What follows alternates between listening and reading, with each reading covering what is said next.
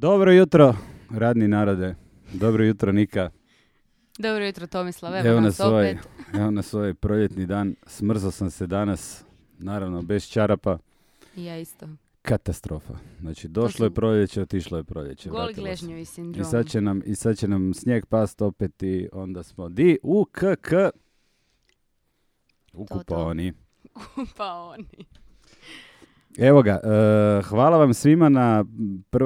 vam svima na slušanje prvog podcasta. Bilo je puno komentara, bilo je svega. Znači, prva stvar koju smo Nika i ja pripremili danas, odnosno koju smo na vaš neki zahtjev i sugestiju organizirali, a to je video. Evo nas na videu. Vidite nas, živi smo, zdravi smo. I tako da vam hvala na slušanju i evo, nadam se da ste skinuli svi, stisnuli pretplata na iTunesima. Radimo na tome da dovedemo cijelu priču još na Android platforme i danas bi trebalo biti to riješeno, tako da ćete nas moći slušati na svim svojim uređajima. Naravno, nema ako to izlike, želite. Nema izlike. A želite sigurno i hvala vam na tome. Eto, o čemu ćemo danas pričati? Pa. Reci nam ti, Nika. Ja da vam kažem, ok. Pa danas bi recimo pokrili nekakvu glavnu tematiku svega o čemu pričamo, ali u nekom širem pogledu, a to je cijela trenutna neka svjetska situacija u Hrvatskoj. Je li nam zapravo dobro? Da li nam je shit? Da li nam svi govore nešto, a rade nešto drugo? Malo nekakvo iskustveno gledamo na to i to jest ti gledaš na to, ja samo slušam i pitam te tu i tamo nešto pametno. Pa evo, ajmo reći da ćemo krenuti s nekim generalnim pitanjem, jer mene recimo osobno, a sigurno sam i druge ljude zanima. Šta ti misliš? Kak stvari trenutno stoje? Pa u principu da, dosta se vrti sve oko toga i ja kažem, ja imam na neki način, imam svoju viziju, imam tezu, ljudi nekad imaju drugačije naravno mišljenje što je normalno i nekad dođemo u te faze da smo na neki način možda i sami sebi s jedne strane već ponavljamo iste stvari, ali činjenica da sad u ovom trenutku da ja ne znam kada je bila ovakva situacija, ajmo reći u Hrvatskoj, kad je bila ovakva situacija. Znači imamo ako uzmemo realno od 90. godine od kad smo samostalni do sada, ja mislim da kroz sve stvari koje smo prošli, koje smo čak i mi ko generacija, naravno ja pričam o svojoj generaciji, ne o tvojoj, Nika, ali smo prošli ajmo reći u nekom relativno svjesnom stanju, već kao malo starija djeca, taj cijeli period. Ja zaista mislim da nije bilo ovakve situacije. Zaista mislim da moramo pogledat iskreno na neki način i sagledat sve elemente. Mislim da smo sad u najboljem situaciji, u najboljem piku. E sad, šta to znači? S obzirom da smo mi bili da smo prolazili kroz ona turbulentna vremena, da smo prolazili kroz ratove, da smo prolazili kroz krizu, kroz veliku ekonomsku krizu, taman nakon što smo se počeli oporavljati, što smo se počeli uopće dizati kao neka ekonomija, nakon što je ekonomija uopće počela postojati, došla nam je velika globalna kriza u kojoj smo se onda zadržali mi iz onog razloga puno duže nego ostatak svijeta.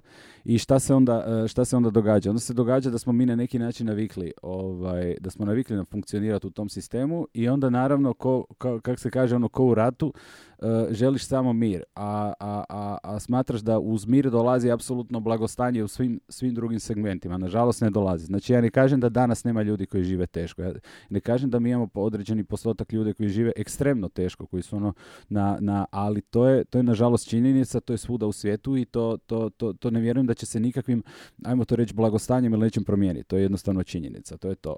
Ali s druge strane, pitanje je koliko smo mi svjesni zaista ekonomije i stvari u kojima mi sad funkcioniramo i pogotovo kroz našu struku, u kojoj mjeri smo mi svjesni s kim komuniciramo.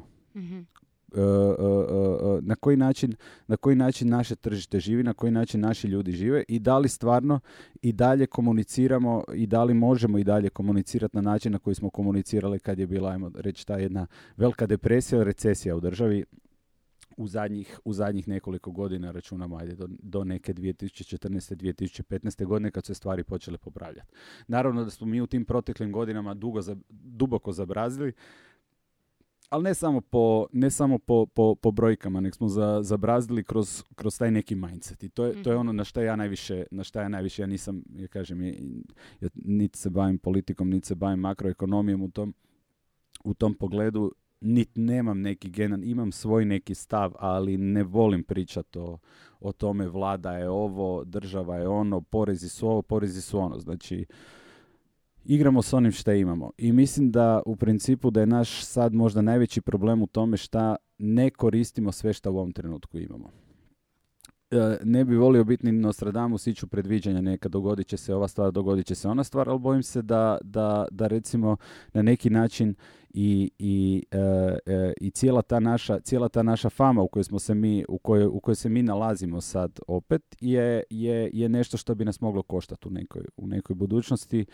Mislim da opet na stvari ne sagledavamo, nismo dovoljno hrabri, nismo ušli full u općenito u funkcioniranje, na koji način bi trebali funkcionirati u ovakvim ekonomskim, kad su ovakvi ekonomski pokazatelji, kad je na neki način, kad se i potrošnja na tržištu diže i kad se jednostavno pozitiva i pozitivni mindset diže. Mislim da ne koristimo to na pravi način. Good point.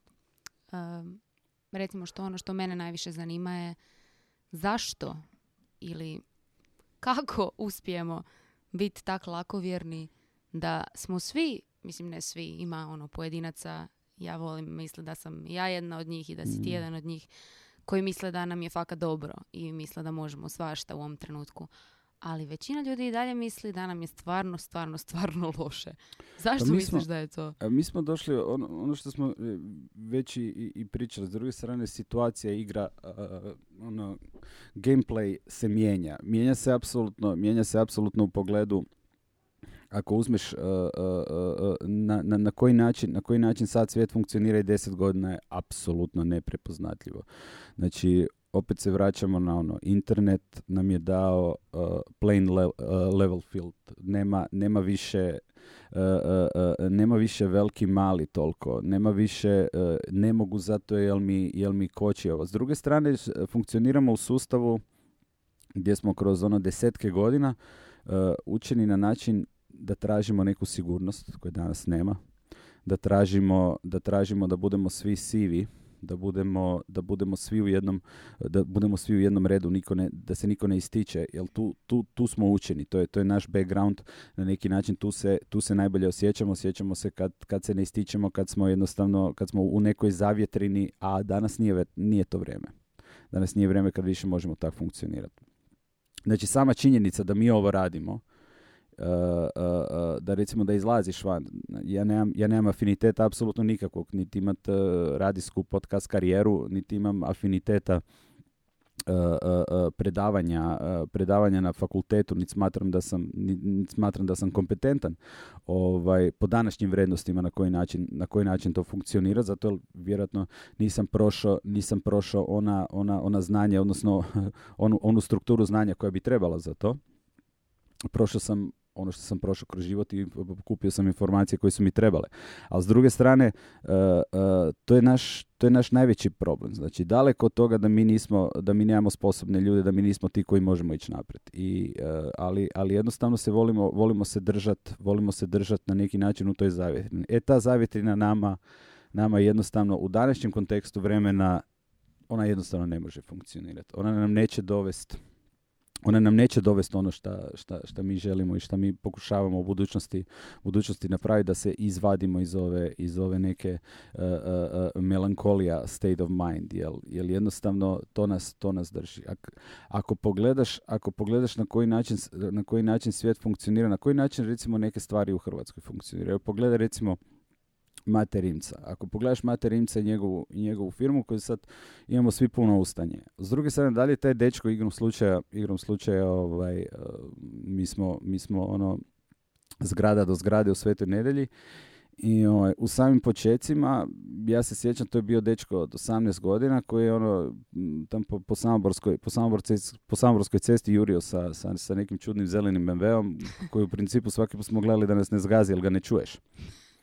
Znači, da li je u tom kontekstu, da li je u to vrijeme bilo normalno kad je taj dečko imao san da će on napraviti najbrži električni auto, da li je to bilo izgledno, da li je to bilo normalno, da li je to bilo po našim standardima, ti si lud. Ali cijela priča govori na koji način je on formirao ideju, na koji način je on ušao u to.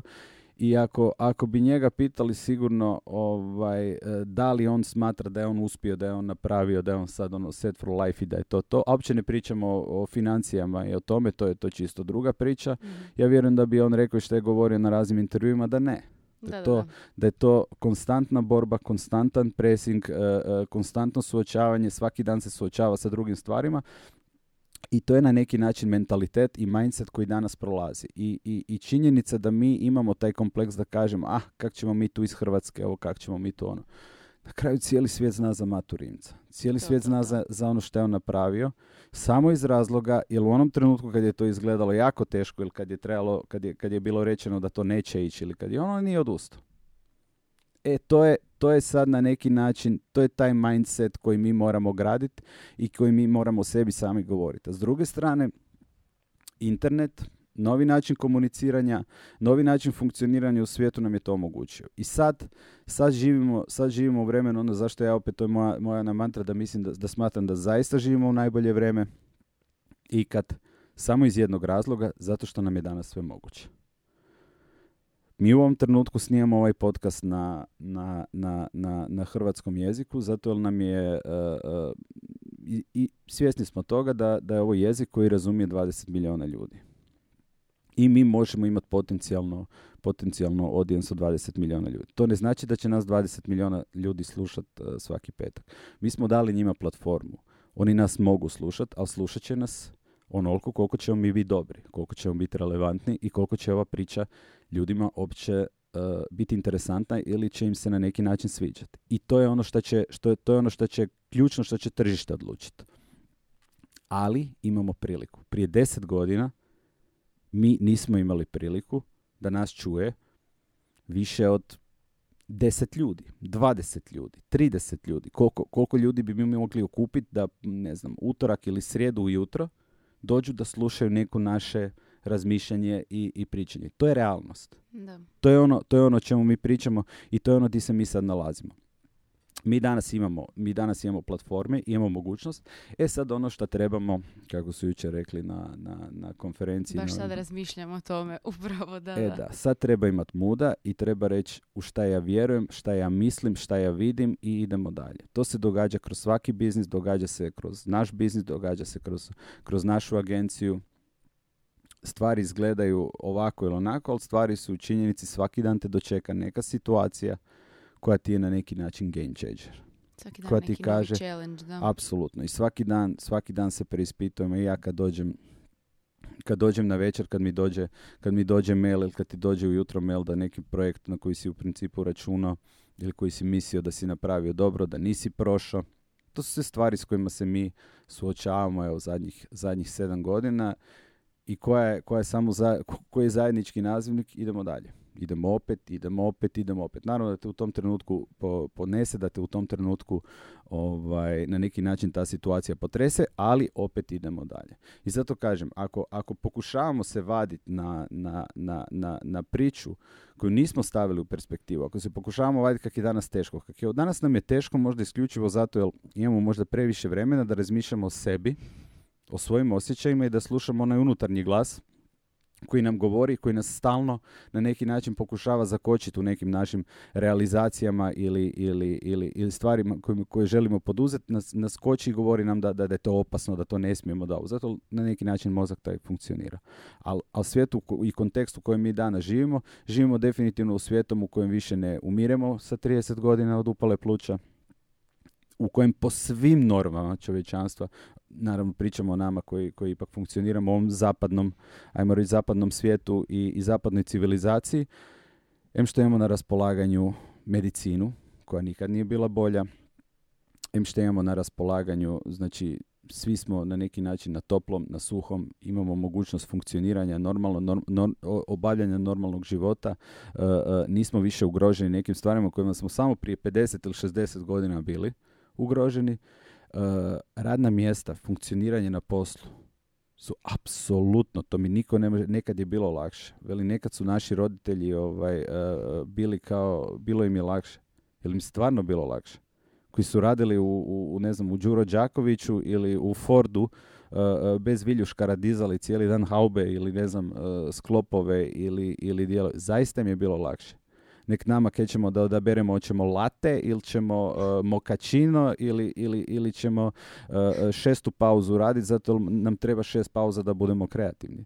Znači moramo se staviti u perspektivu, moramo se staviti u kontekst u vremenu u kojem radimo, actually shvatiti da se ništa dobro neće dogoditi ako nećemo, kak je gospodin jučer rekao, referencu na jednu takvu priču da moramo pokazati, da moramo imati muda, pa je rekao da je uvrijedio žene. Smatram, ja to ne smatram uvredom, mislim da je to generalna metafora za pokazati hrabrost, znači da imamo muda da krenemo i da radimo. Isto se događa kod nas, ako pogledaš, isto se događa i u našoj struci, da ono što je ključno u advertisingu, što je ključno u komunikaciji općenito, da krenemo komunicirati, da krenemo raditi stvari koje su hrabre, da krenemo se suočiti sa našim tržištem i sa našim potrošačem na način na koji on stvarno funkcionira. Da kažemo, ok, da li je sad imamo priču televizija versus internet, radio versus internet, print versus internet. Mm-hmm. Da li će nužno nešto umret, pa će se nešto dogoditi? Vjerojatno ne. Kroz povijest smo vidjeli da nikad ništa actually nije umrlo šta se adaptiralo. Da li će se radio format, je li radio mrtav? Pa u principu ovo je radio format, ovo što mi sad radimo. Samo je on demand. Znači imamo puno mogućnosti, ali s druge strane moramo gledat gdje ljudi obitavaju, gdje je njihova pozornost i na kojim mjestima mi možemo sa njima komunicirati. I onda naravno tu njihovu pažnju još dodatno uhvatiti na neki način i komunicirati s njima u trendu na koji način se danas jedino i može komunicirati. Ok, jako dobro. Malo sam pod dojmom sad. Bilo nam je puno jučer i tih svih pametnih konferencija i svega što smo slušali, pa evo, jako velik tjedan za nas. Ja bi se samo vratila na neko to naše stanje i na trenutno stanje svih i mladih ljudi i ljudi koji su poduzetnici, ne moraju nužno biti mladi, nije to više danas uopće ni bitno. Zanima me onaj jedan podatak kojim nam se svi stalno prijete, a to je da se svi iseljavaju iz Hrvatske. Da li misliš da je to još uvijek tak aktualno? Jer ja mislim da nije. Pa, znaš šta ću ti reći? Mislim da ima više odgovora na tu priču. Ja mislim da je iseljavanje normalno, apsolutno dobili smo, znači mi kad smo ušli u Europsku uniju, granice su se otvorile. Ne postoji ni jedna zemlja koja se dogodilo da prilika od od Češke, Slovačke, Mađarske, Poljske kad su ušli u Europsku uniju, u principu su se granice i ljudi su krenuli migrirati. Naravno svako traži na neki način svoju priču. I uvijek će se dogoditi i mislim da je ona pozitivna. S druge strane, da ta brojka od nekih 300,000 ljudi, ajmo reći radno sposobnih koji su otišli, da utječe na sve aspekte, utječe kroz tržište, kroz 300,000 ljudi koji je kupovalo kruh i mlijeko i osnovne potrepštine u Hrvatskoj, više to ne radi. I naravno da na tržištu rada da se osjeti druga priča. Ali baš je jučer, ko je jučer citirao bio Dalaj Lamu, Meni je to savršeno bilo. Pa je li I zadnji? Funky Business. Tako Funky je. Business, da, Znači, da. jučer na predavanju Gospodina autora, Nordstroma, autora knjige Funky Business, u jednom takvom, baš, ajmo reći, ja bih rekao da je dobio iz publike jedno komplicirano pitanje, onda je citirao Dalaj Lamu, kako Dalaj Lama kaže, uvijek će nekako biti, i onda se nasmija glupo. I to je to u principu. Stvari se na kraju same reći. Sad, šta se kroz povijest, ja kažem, ja niti imam kristalnu kuglu, niti vidim to kroz neke istraživanja, niti vidim odnosno ne postoje istraživanja za budućnost, ali po nekim pokazateljima iz prošlosti, šta će se dogoditi? Dogodit će se opet jedan puni krug. Znači 300,000 ljudi je otišlo. Da li će otići još 100 ili 200 ili na koji način?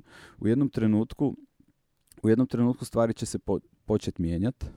Primoreni ćemo biti tu, mi koji ostanemo ćemo biti primoreni da na neki način otvorimo vrata za neke druge zemlje. I ono što se sad već događa, recimo iz Indije, iz Pakistana, iz tih dijelova svijeta, ljudi dolaze. Znači populacija će se, znači kad uđe jedan, on pozove 3, pozove 5. I to je apsolutno normalno, to se dogodilo svuda.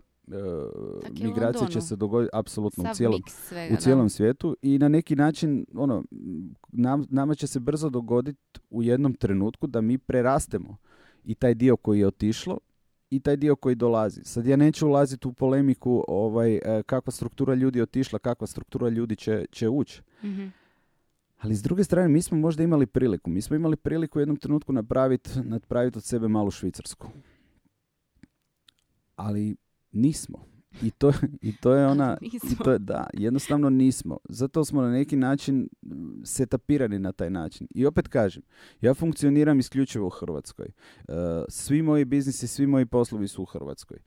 Ja jednostavno ne volim ulaziti, ne volim ulaziti u stvari koje ja mislim da sam ne mogu apsolutno promijeniti, a s druge strane previše vremena u danu bi mi uzimali. Znači regulative, zovimo to kroz vlast, kroz ovo, kroz ovo. Ne želim na to uopće ne želim. Znači ja moram platiti porez koji je trenutačno izglasan. Ja ne mogu doći pred Sabor i reći ljudi dajte molim vas promijenite to samo ako nije problem do 12 sati. Samo da ja mogu to, meni baš sad ne paše da platim porez na dobit ili prirez ili jednostavno ne funkcionira. Znači ne zamaram se, ne obraćam toliko pozornost na te stvari. Te stvari su zadane zakonodavstvom i ja pokušavam ih držati tamo gdje jesu i to je to. A s druge strane nama će se dogoditi, mi moramo uvesti ljude, mi moramo uvesti na neki način radnu snagu. Nama će se dogoditi da mi dođemo na 4,2, 4,5, 4,7, 5 milijuna ljudi. Naravno da to više neće biti na način na koji mi funkcioniramo sad. Mi funkcioniramo sad da smo malterne da ti odeš u Križevce i nađeš 5 ljudi koje poznaš preko frenda, preko bratića, preko strica. Znaš, mi smo sad mi smo etnički jako definirani. Kod nas postoji naroda i narodnosti jako malo različitih i to je uvijek bilo tako. Ja ne kažem da je to dobro ili da je to loše, ali jednostavno je to ta priča. Sad, ako smo mi težili tome da napravimo jednu državu koja će biti mala prosperitetna, koja ima sve to i da naša ekonomija samo opstojna i da mi funkcioniramo, mislim da smo tu malo zakasnili. Nama će morati doći friški mladi ljudi koji su gladni, koji će vjerojatno puno više gristi od nas. Grizu, da. I koji će napraviti određeni pomak. Sad, ja kažem, nakon toga vjerojatno da li će se ljudi koji su otišli, da li će se vratiti i kad se vrate na kakvu će u kakav prostor, odnosno u kakav kontekst reći ljudi, prostora i vremena će se vratiti u Hrvatskoj. To će se vidjeti s vremenom. Ja imam pretpostavku da će se vratiti u jedno multikulturalno društvo i to što zaista mislim da nužno nije loše i mislim da će se dogoditi, ali s druge strane ne smatram da je naš najveći problem to što ljudi odlaze iz Hrvatske, jer će ljudi isto kako odlaze, isto će dolaziti. Na kraju teško mi je vidjeti scenarij da Hrvatska ostane na 4 ljudi i jednostavno da na granicama na Bajakovu i na Bregani da piše zatvoreno zbog jednostavno preuređenja. Nema nas. Da, Nema nas doma. Tako da stvari će se uvijek, kak je Dalaj Lama rekao, mislim, vjerojatno čovjek ima jako puno pametnih citata u životu, ovo je nama ostao od jučer. Najdraži, da. Ali zaista je tako.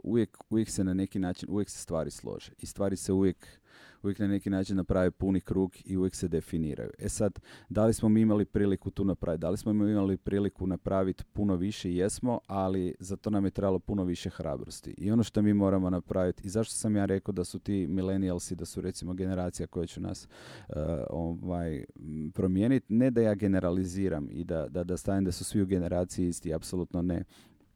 I da su oni sad technology freakovi, ne su samo zato što su rođeni u kontekstu vremena tehnologije koja raste, ali s druge strane imamo jako veliku, imaju drugačiji mindset, na drugačiji način su spajani, kak se kaže, i mislim da imaju puno više muda, ako možemo to tako reći opet, još jedanput. I to je ono što nama treba. Trebaju nam ljudi koji počnu iskakati iz tih nekih okvira i koji počnu, ko puno ljudi koji smo danas spomenuli, koji počnu izlaziti van i krenu na neki način riskirati i raditi. Jer to je jedini način da mi istaknemo neke naše bitne komponente, da se kod društva jednostavno počnemo vrtiti oko tih uspješnih priča. Dok ne bude sve više, a mislim da sad dolazi vrijeme to, mislim da nećemo osjetiti neku veliku razliku. Da mi možeš reći kvaliteta života kod nas i vani, da li je uopće usporediva? Ovak, znam da nismo živjeli u svakoj zemlji na svijetu, ali mislim da ti odlasci i dolasci i sve to što ide u krug, da je malo precijenjeno. Zato što ja mislim da je kvaliteta života ovdje ipak 10 puta drugačija nego bilo gdje vani. Svi kažu tipa, joj, u Londonu je pa ti si bila. Pa ja sam bila, ali da. Ne pričajmo malo o meni, ne. Da, ja sam bio. Pa ti si bila. Ti si bio. Ja. I evo, vratili smo se, kužiš. Da. Tu smo. Činjenica, moj odlazak u London je bio moj odlazak u London je bila situacija gdje, naravno, isto koji sve drugo, ja sam opet rekao, idem, to je to, skačem na glavu. I ono što smo neki dan objavili na Instagramu, što sam stavio, je ona moja teza, moja priča, moj citat je da me se krivo ne shvati. Nije stvar sad kad ti pokažeš pa skočiš, kažeš ja ću sad napraviti, postoje Airbus i Boeing, ja ću sad napraviti treći avion koji će biti jači od svih njih u godinu dana i bit ću multimilijarder i furat ću modele po svijetu i ima 4 Ferrarija. Ne hoda baš ta priča. Nije fora skočiti na glavu i razbiti glavu. Pa, mislim, da, nije, naravno, boli, ali s druge strane ne znači ni da se neće dogoditi. Znači, puno puta skočiš pa si omašio. To. Ali opet ono koje smo rekli, da i streseš se, digneš se, ideš dalje. I samo mora biti cilj uspjeha je preživjeti svoj zadnji fail. I to je to.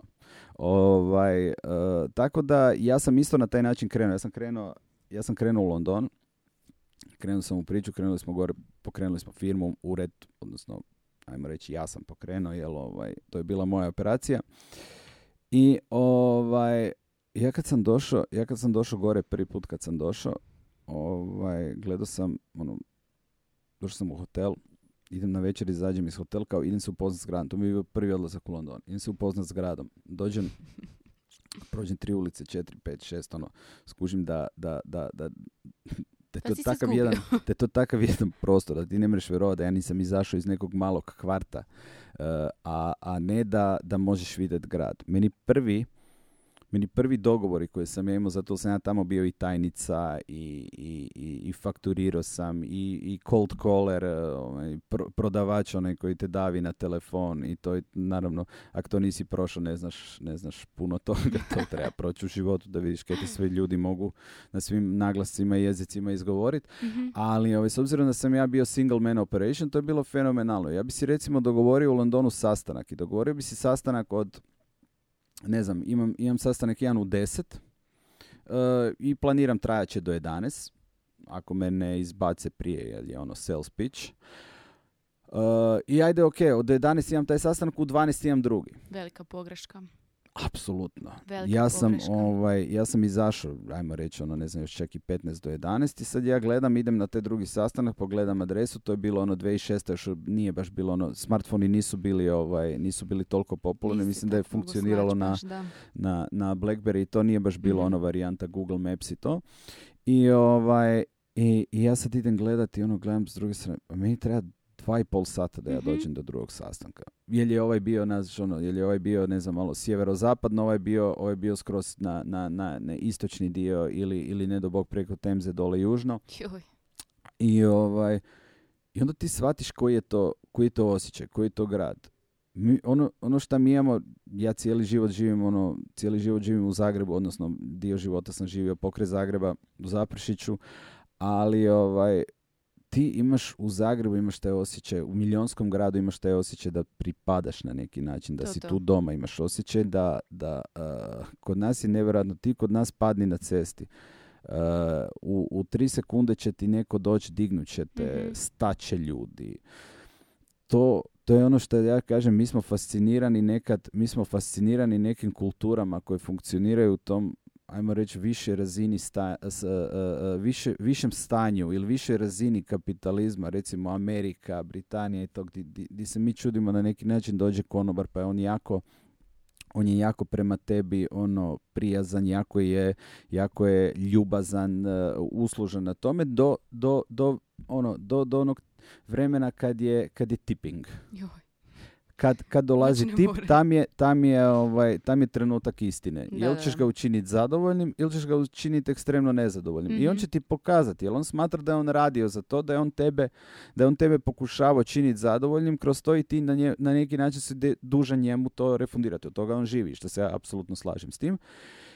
I tu vaša priča završava. I vjerovao ili ne, taj čovjek, ako nisi ekstremni tiper, on tebe za 3 minute više ne vidi, ne pamti, ne sjeća, ti si račun je zatvoren, ti si njegov fiskalno, on te zatvorio i on te više ne vidi. Kod nas će ti možda doći konobar i reći te šaš ili šaš popit, pa će ti nešto krivo donijeti, neće obratiti na tebe pozornost, ali isti taj konobar, ako te vidi poslije toga da ti auto neće upaliti, da ti je guma pukla i ovo, a on završava sa smjenom. Ma on ne samo da će ti pomoći gumu, on će te na kraju otfura doma, jebi ga, ako si stranac, on će te otfura doma, prespavat ćeš kod njega, mama njegova jutro će ti speglat stvari i ovo, i jel jebi ga, trebaš ići na put, napravit će ti doručak, sendvič i to. To su naši ljudi. Toga vani nema. Taj dio ne postoji. Znači, ja nisam u životu imao takav osjećaj nepripadanja, hladnoće i svega ko u tom gradu. I onda mi kažemo, tamo je bolje, tamo je lakše. Ne bi rekao nužno. Ja mislim da je drugačije, ja mislim da je puno surovije i mislim da mi puno više živimo u zavjetrini. I vjerojatno to oni koji su otišli van znaju. Ok, naravno da imaš priliku na neki način da ako si zaista vrijedan i ako imaš ove karakteristike da želiš pokazati hrabrost i da želiš krenuti u nekom smjeru, vjerojatno će te to veće, stabilnije tržište drugačije nagraditi. Ali opet je pitanje one kvalitete života. Šta od 5 nadalje? Da li je to isti život ko tu? Nije. Ja sam rekao, meni je u iPadu tada, odnosno u iPodu mi sviralo od Michael Bublea svako jutro u Tube-u Home pjesma, I wanna go home. Šta je najgore, nisam jedini, znam još nekoliko ljudi koji su bili u to vrijeme tamo, koji je, bez obzira što je to bila poznata pjesma u to vrijeme, ali nisam jedini koji to sluša. To je na neki način to je ta jedna hladnoća i to je ta jedna priča koju takav grad ima i naravno da ti tamo možeš napraviti ako si zaista uporan, sposoban i ako gledaš stvari na ispravan način, ti možeš napraviti poslovnu karijeru. Ali ja kažem, šta je s onim od 5 nadalje? Šta je s onim kad dođe vikend? Pa kad ja nazovem ljude neke koje sam tam poznavao, ajmo reći poznanike, prijatelje, ovo i sad pokušavaš organizirati neke kod nas izađeš van, izađeš u grad, spustiš se u grad ili nešto, u centar jednostavno ti pošalješ poruku, svi su tu negdje. Da, svi minglaju. Svi minglaju, svi su tu negdje, popiješ kavu, pa neki ručak, pa ovo, pa ono, ti imaš ti imaš cijelo vrijeme tu neku društvenu socijalnu interakciju. Čak da nemaš telefon, ti jednostavno ne ići ćeš na ljude koje znaš i s kojima se družiš. U Londonu ja pošaljem u 10 ujutro, nazovem ljude, di ste, hoćemo neka kava, hoćemo neka, ovo veli može dođi. Ja pogledam opet, oni su 3 sata dalje. Ja dok dođem do njih, oni su već na ručku i već se ide dalje. Ali nije ni stvar toga kao što si bio stranac tamo. To je jednostavno tako kako tamo ljudi... Tamo tak funkcionira jednostavno. Da će ti neko reći, aha, nemaš auto, ajde, odvest te ja.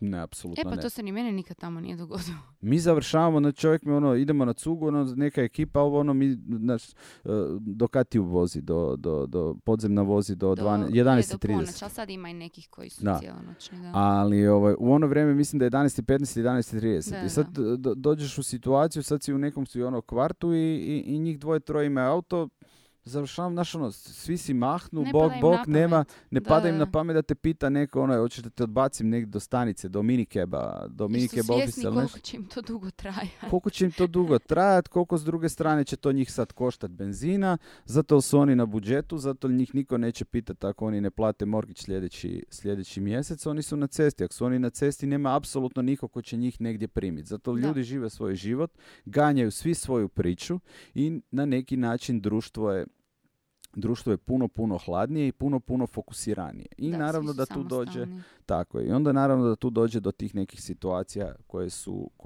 koje su puno drugačije i koje, sad kažem, to je ekstremno velik grad, ekstremno puno ljudi ima koji tam pokušavaju napraviti karijere i konkurencija je nevjerojatna, tako da kažem, moje iskustvo da nije jednostavno nije bilo jednostavno. Slažem se. Ja ne znam kako je tvoje bilo, ali... Slažem se. Pa evo, ja sam se vratila tu sa velikim snovima da je vjerojatno manje tržište i neki moj dom bolja solucija za život nego neko strano mjesto na kojem sam jedna od najmanjih ribica na svijetu. Slažem se. Tako da mislim da možda neka poruka svim našim slušateljima. Pa, znaš šta, ja bi čak volio dobiti feedback od ljudi. Ja bi čak volio dobiti da stvarno ljudi imate, ja znam da svako ima mišljenje. Podijelite ga slobodno, evo, pišite na Facebooku, pišite ako mislite da smo u krivu, ako mislite da Tomislav želi da on bude u krivu. On želi da mu neko kaže ti si u krivu. Please napravite to. Da, povući ćete samo povući ćete dodatno ne, zaista kažem, to je iskustvo koje i Nika je prošla, to iskustvo življenja vani, ja sam ga prošao. Mislim da ima naravno sve ima svojih prednosti, ima svojih mana, ali evo, moje iskustvo je bilo tako, ja sam se vratio i rekao sam koliko god te privlačite svjetla. Naravno, ja sam sad u drugom kontekstu, drugačije je to bilo iz perspektive mlade osobe koja nisam imao niti obitelj, niti ništa, ja imam obitelj sa djecu i sve, i sad je to puno drugačije i imaš puno drugih stvari oko kojih se moraš na neki način brinuti i škole, vrtići, obitelj, posao, supruge i slične stvari, ali s druge strane, kažem, neka te privlače svjetla ta, ajmo reći, pozornica velikog grada, ali s druge strane, činjenica je da ja sam rekao, ja sam to probao i ja ću dati sve od sebe i mislim da se može. I zaista smatram da se može tu napraviti puno i mislim da moramo samo raditi i da se moramo gurati. Da svaki dan imamo situaciju koja nas dočeka, da svaki dan imamo situaciju neko koji nam kaže pun mi je kurac, dosta mi je, pobjeći ću negdje. Da, sakriću se. Naravno, svi imamo priče, moji kolega znaju i Nika zna. Da moja je kad mi dođe, kad puknem, onda kažem da idem u Kanadu vozit vučnu službu ili ralicu. I to je jako unosno. Da mogu jest. Pa čak i nebitno. Hoću piti pivu i jest hamburgere tam cijeli dan, dobiti jedno 40 kila i voziti ralicu, ali naravno taj dio se neće dogoditi. Samo zato sam svjestan da svaki put kad padneš mikropad, opet na kraju šta se dogodi, digneš se, stepeš prašinu i ideš dalje. Svaki dan nam se to događa. Svaki dan se suočavamo sa nekim, ja osobno se suočavam sa nekim pitanjima, da, jel si ti dovoljno, jel si tu dovoljno truda dao, jel si dovoljno pazio, jel si ti dovoljno dobar, jel ti uopće znaš šta radiš u ovom projektu, u ovom pitanju. I to su sve stvari koje ti se ponavljaju iz dana u dan. Jednostavno, iz dana u dan ih ti guraš ono što želiš biti svaki dan sve bolji i bolji i naučiti neke stvari, jednostavno gurat stvari naprijed, gurnut si loptu u for. Mi smo na neki način isto tako kad smo kretali sa ovim stvarima, ja ne znam, ja volim komunicirati, ja imam potrebu razgovarati. Sad, da li će tom nekom, ako to nekom donese neki ekstra benefit, neku i malo ako promijeni na neki način tok misli, ja sam sretan, moja misija je ispunjena. Ja apsolutno nemam nikakve aspiracije ni monetiziranja ove stvari koje mi radimo, niti ništa. Nego jednostavno podijeliti svoju viziju, svoju istinu sa našim ljudima, sa svijetom koji nas razumije na ovom jeziku, je meni apsolutni prioritet i kažem, savršeno je što danas imamo kanal da to možemo napraviti. S druge strane, svako ima priliku stisnuti onaj pause ili stop button i ne slušat, napisat da se ne slaže s tim, napisat zašto se ne slaže. Znači, i ono što je meni, što si ti rekla, nije stvar da čovjek voli negativni feedback, nego jednostavno i negativni je feedback, a s druge strane ja onda volim na neki način opet možda dodatno pojasniti neke stvari. Jer ja na način na koji sam spojen, moj DNK funkcionira na ovaj način. Ja ne mogu drugačije reći nego šta je moja istina. I možda će neko reći da se ponavljam, ali to je moja istina, to je moja vizija. Ja mislim da život se sastoji onako od 30% da jedemo govna, 30% da smo u nekom, ajmo reći, u nekom međuprostoru da funkcioniramo na način da si postavljamo pitanja, da se preispitujemo i da vidimo da se možemo nagurati u bolje. Onda je bitno da onih 40% bude neka baza sreće i samo zadovoljstva, da funkcioniramo kroz život, da nismo ipak roboti, nego da nas veseli to. I mene činjenica da mene veseli ovo. I sa svim problemima i sa svim sranjima mene veseli. Da imamo sranja, da jedemo govna i dalje, apsolutno da. Svaki dan. Apsolutno da. I to je sastavni dio života, ali idemo naprijed i guramo. Ali moraš imati 40% tog tvog na neki način prostora u kojem si ti sretan i u kojem ti funkcioniraš dobro. I ako ja nekom mogu na neki način možda promijeniti neki tok misli ili mindset, da su ljudi manje u strahu, da ljudi imaju više hrabrosti da istaknu, da pokrenu. I ne pričamo tu samo sad je interesantna činjenica da je taj entrepreneurship i da je taj biti poduzetnik je nevjerojatno popularno, pogotovo vani u Americi i to i sad pokušavamo svi ispričati tu priču da svi moraju. Zašto ono što sam ja rekao, zašto čovjek ne može raditi za nekog u nekom sustavu i biti na neki način neka vrsta poduzetnika? Di to piše da si ti realiziran samo ako furaš svoj posao? Apsolutno ljudi koji rade, na kraju radimo za sebe. Prvenstveno radimo za sebe. To je ono što sam ja u nekoliko navrata rekao, meni zaista ne trebaju zaposlenici, meni ne trebaju ljudi koji rade za mene, meni trebaju ljudi koji rade za sebe. A s druge strane da onda svi zajedno imamo benefit od toga i da imamo isti cilj.